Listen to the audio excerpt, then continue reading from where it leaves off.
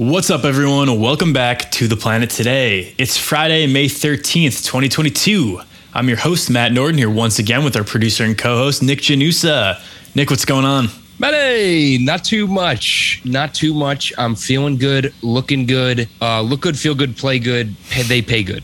Podcast good. It is Friday the 13th, so let's hope nothing bad happens. Eerie. Spooky. All right, let's get into the show.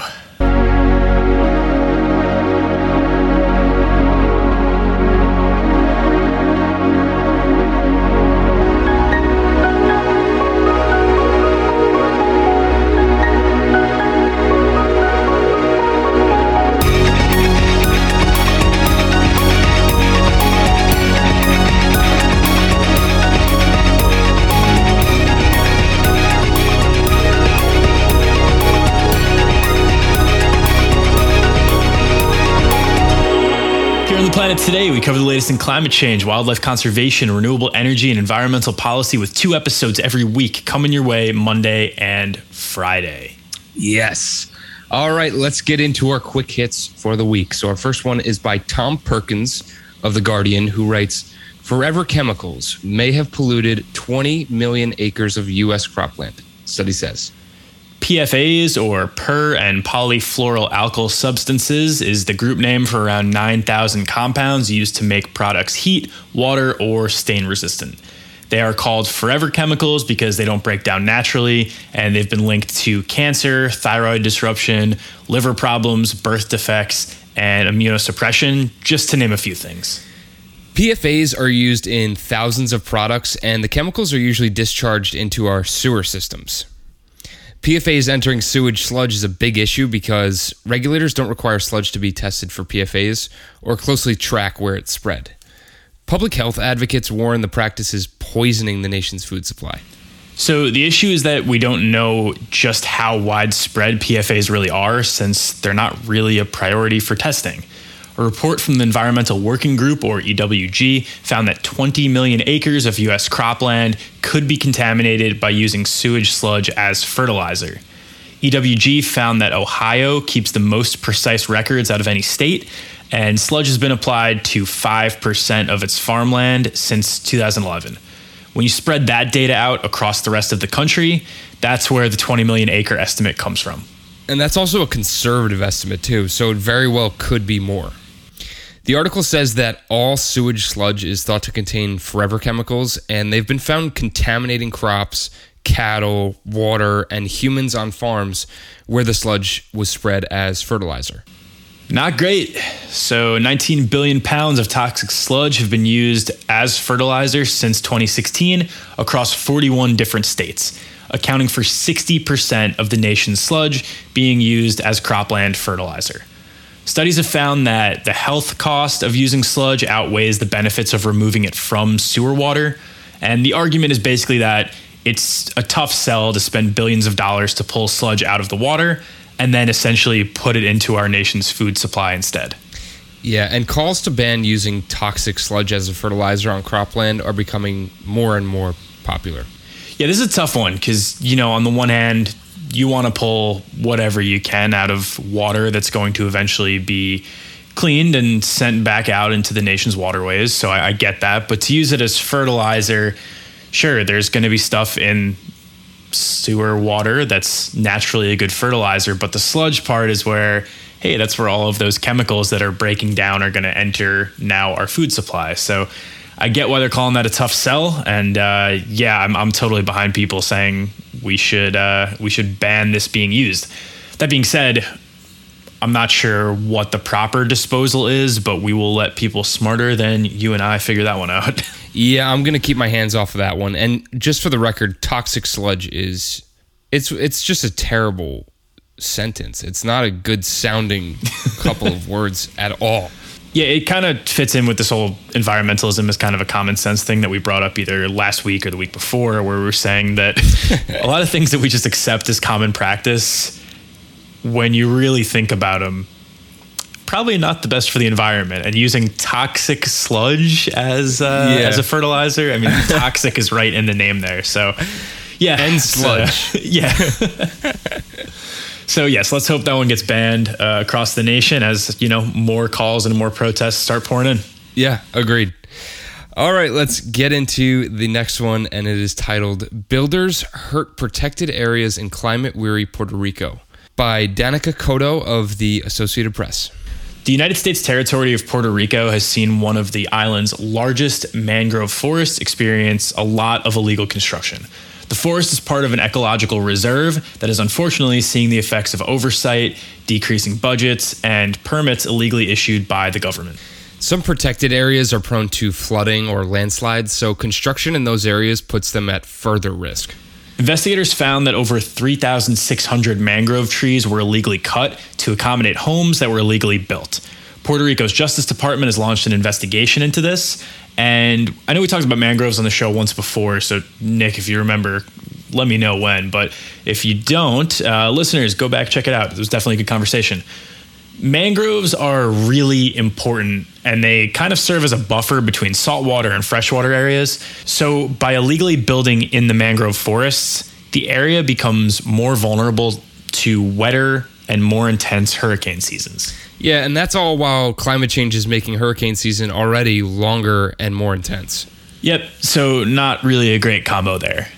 The Jobos Bay National Estuarine Research Reserve is now home to several illegally built concrete block homes with fences, pools, and there's even a dock going into the water there.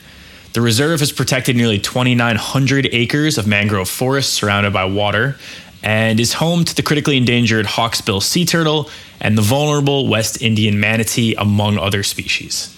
Yeah, activists and some frustrated citizens say this is because of Puerto Rico's Department of Natural Resources and other agencies not doing their jobs. Last month, the secretary of the Natural Resources Department resigned. He told the local radio station that some employees investigating the illegal construction were receiving death threats. So some of this can definitely be chalked up to developers knowing the right people or paying some people off the books to push their permits through, but come on. I know all governments have some element of corruption somewhere along the way, but this one's a lot more serious than, your friend works in the town's building department, so you finish your basement despite it being zoned as an unfinished basement. Both are illegal, but this one's going to have incredible environmental impacts that are going to impact way more than just your personal taxes on your home. Yeah, and it's completely different too, because you're cutting down 3,600 trees just to build homes, and I can't really understand the logic behind how they got away with it. I mean, it literally just must be like someone's got an inside man, like you just said, but it's definitely frustrating, and I'm sure if you're in Puerto Rico, you're probably frustrated by this right now.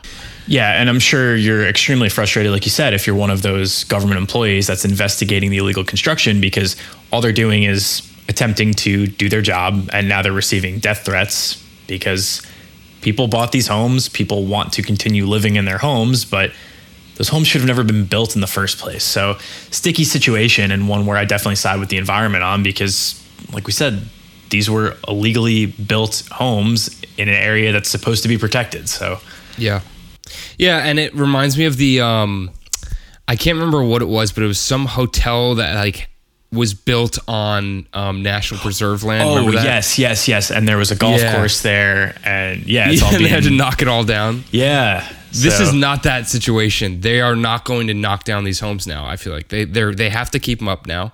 They already have fences, pools, all that stuff. I don't think this is a situation where you just put people out of a home, Yeah, I think now is more of an adaptation sort of thing where they have to figure out how they can continue to protect the reserve and not have this incredible impact on the environment without knocking down these homes. But first step has got to be no further building should be allowed in this area that building wasn't supposed to be going on in to begin with. Yeah, exactly. All right, our next story is from the New York Times, where Annie Roth writes, "The ocean's biggest garbage pile is full of floating life." The Great Pacific Garbage Patch now has equal parts marine life and plastic floating on it. Kind of. Before we get into the marine life there, let's just talk about the patch. The world's oceans contain 5 gyres, which are circular whirlpool-like currents that kind of pull things towards their center. And this is where ocean plastic will accumulate, as well as other forms of ocean debris. Pretty much all the litter that we say, hey, it's going to get into our waterways, this is where it ends up. Since unlike animals, the garbage and the plastic is not trying to swim away from those currents. Yes, exactly. So the largest patch is the Great Pacific Patch, and it contains 79,000 tons of plastic. It's located halfway between Hawaii and California. Small sea creatures now exist in equal numbers with the pieces of plastic in some parts of the patch, meaning that what many of us think of as a garbage island is more of a garbage soup of plastic bottles, fishing nets, tires, and toothbrushes floating with sea creatures. And that beautiful analogy is according to French swimmer Benoit Lecomte. The research team that traveled with Lecomte to the patch found a much higher concentration of Newstin within the patch than around it. Newstin include blue dragon nudibranches, Portuguese man-o'-wars, and other small surface-dwelling animals. So what's interesting is that not much is known about Newstin because they're only studied on oceanic expeditions, which are both timely and expensive. The Newstin that live far out to sea in the ocean gyres are even harder to study. There are two nonprofit organizations that are working to remove floating plastic from the Great Pacific Patch. And here's a cool quote from the article that explains how the largest one, called the Ocean Cleanup Foundation from the Netherlands, works. They developed a net specifically to collect and concentrate marine debris as it is pulled across the sea surface by winds and currents. Once the net is full, a ship takes its contents to land for proper disposal. Yeah, this is super cool. I think I saw something earlier this year or late last year, and it was basically this robotic ship that was powered entirely by renewable energy because it was battery powered, and then they charged it. Yeah. And they would send it out. We talked about it on the show. Oh, it had a name. It was called Sally. You're right. I don't remember what it was. We could look into that. But you're right. We did talk about it on the show. Yeah. And they would send it out to sea and just pretty much collect all of the garbage. So, garbage cleanup is really important for something like this. And now that they've found Newstin living in really high numbers in the Great Pacific Garbage Patch, I'm curious what this is going to mean for, are conservationists going to get involved and say, we need to figure out what to do with the patch without impacting the marine life? Or is the assumption, hey, if we get rid of the garbage, they're going to go back to where they were supposed to be living? And I don't know.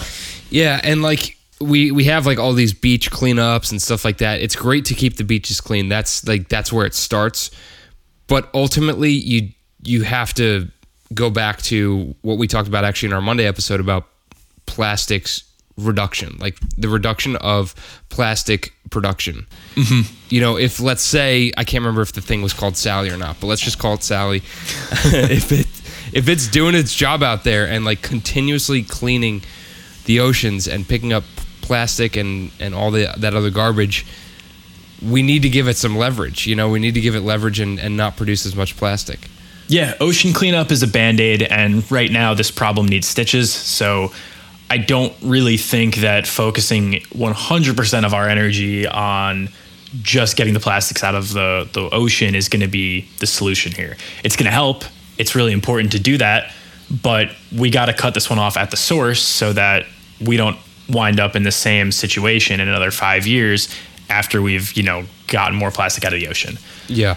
So the findings from this report have not undergone peer review yet, but to sum it all up, plastic poses a threat to marine life, killing millions of seabirds and over 100,000 marine mammals every year. Plastics are either going to entangle animals, be consumed by them, which leads to starvation because their stomachs are full, but they have no nutrients in the plastic they're eating, or they're going to break down into microplastics, which have harmful impacts on all marine life as it works its way up the food chain. Yeah, and the number one goal that everyone needs to agree upon first is that we need to stop the flow of new plastics into the ocean. Exactly. All right, we're going to take a quick break. When we get back, I got 2 more cool quick hits for you.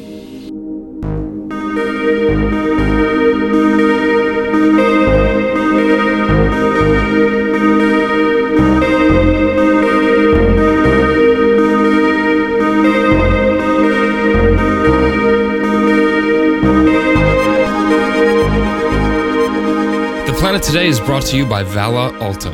Vala Alta's Everyday Handkerchief is a high-performance daily use handkerchief designed to help minimize your impact. Made in the United States from sustainably sourced Irish linen, capturing the material's historic craftsmanship and natural antimicrobial properties, handkerchiefs perfectly balance softness with durability and absorbency with rapid drying. Ideal for functional use in all settings, from the outdoors to routine encounters, their small and lightweight design makes one a must-carry for wherever life takes you. Build your own bundles from limited edition colors at valalta.co and save 15% with code TPT at checkout. That's VALAALTA.co and code TPT.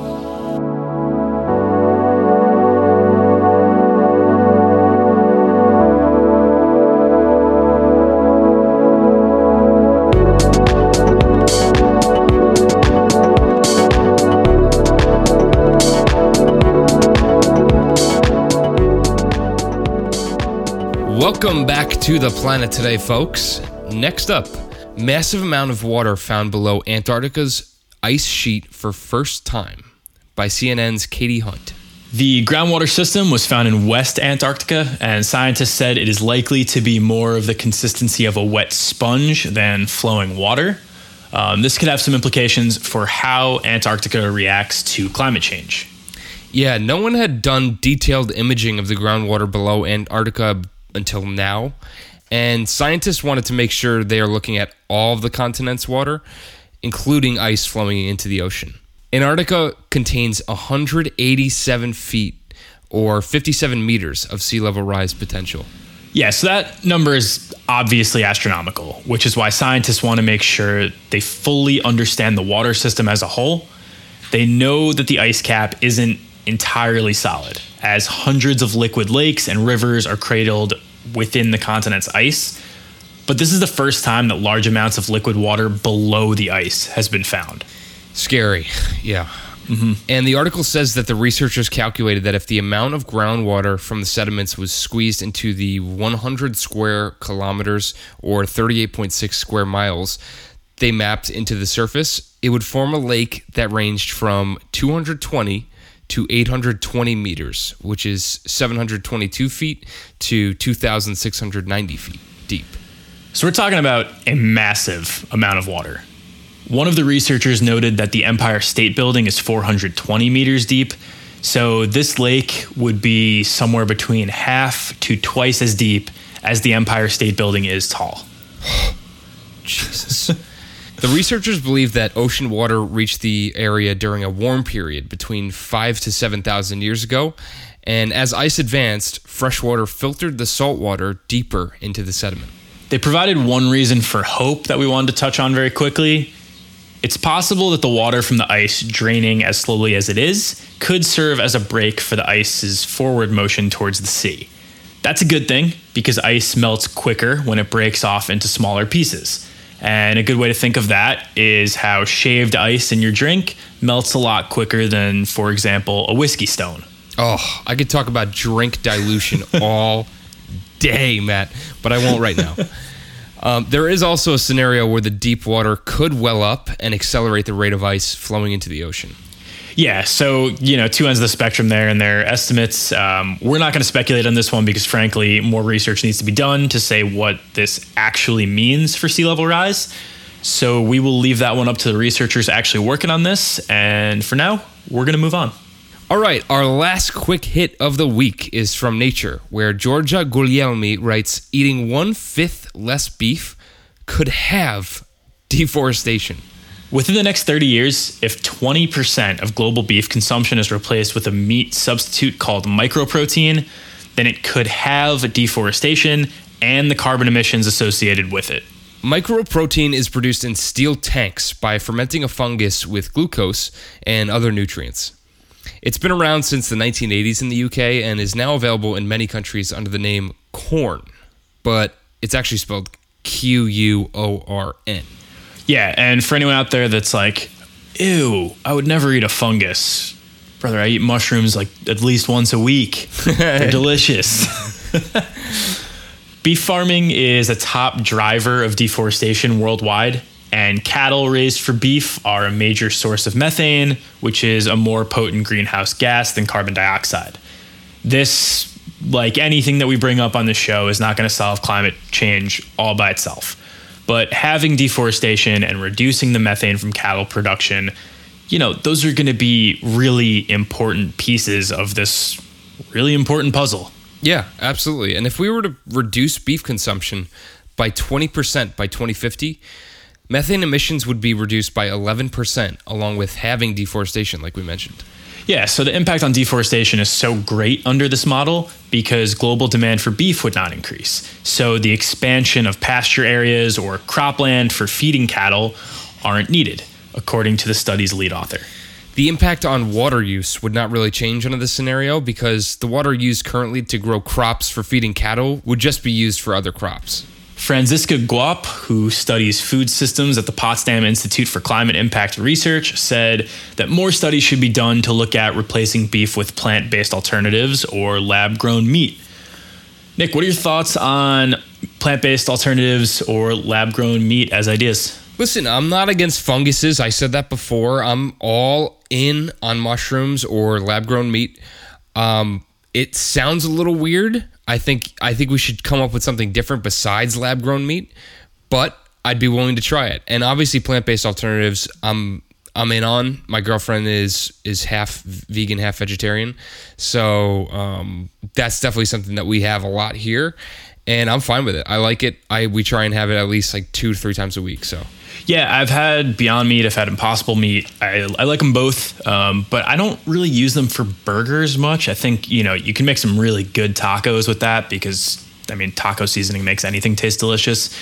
But I'm not really in on plant-based alternatives to meat for burgers because I'd rather just eat a veggie burger. I think they taste a lot better. And, granted, I love the taste of vegetables, so it's not really a hard sell for me to, whip up a veggie burger. But for some people that aren't really into them and they want to cut down their beef consumption, Impossible Meat, Beyond Meat, or whatever that next brand that's going to come out, it's pretty good. Definitely give it a shot. Yeah, agreed. The lab-grown meat is something that I haven't tried, and I don't know if that's readily available yet, but I know that some countries are like in the process of clearing it, which that's kind of cool to me, to be able to just take the cells from, certain animals, and then instead of raising it for slaughter, essentially, you're able to just create ground beef in a lab. Like it's so cool how far technology has come in the past, 20 years just on the meat alternative front. Seriously. And this is something that could really, really change the game because this is not something we could have ever accounted for. We always talk about plant-based alternatives and all that stuff. Mm-hmm. Lab-grown meat, that was not on the table a couple years ago. It was definitely not something anyone was considering. So if it tastes like real meat, you could really change some minds, especially if they know for sure, this is good for you. Don't worry, it's fine.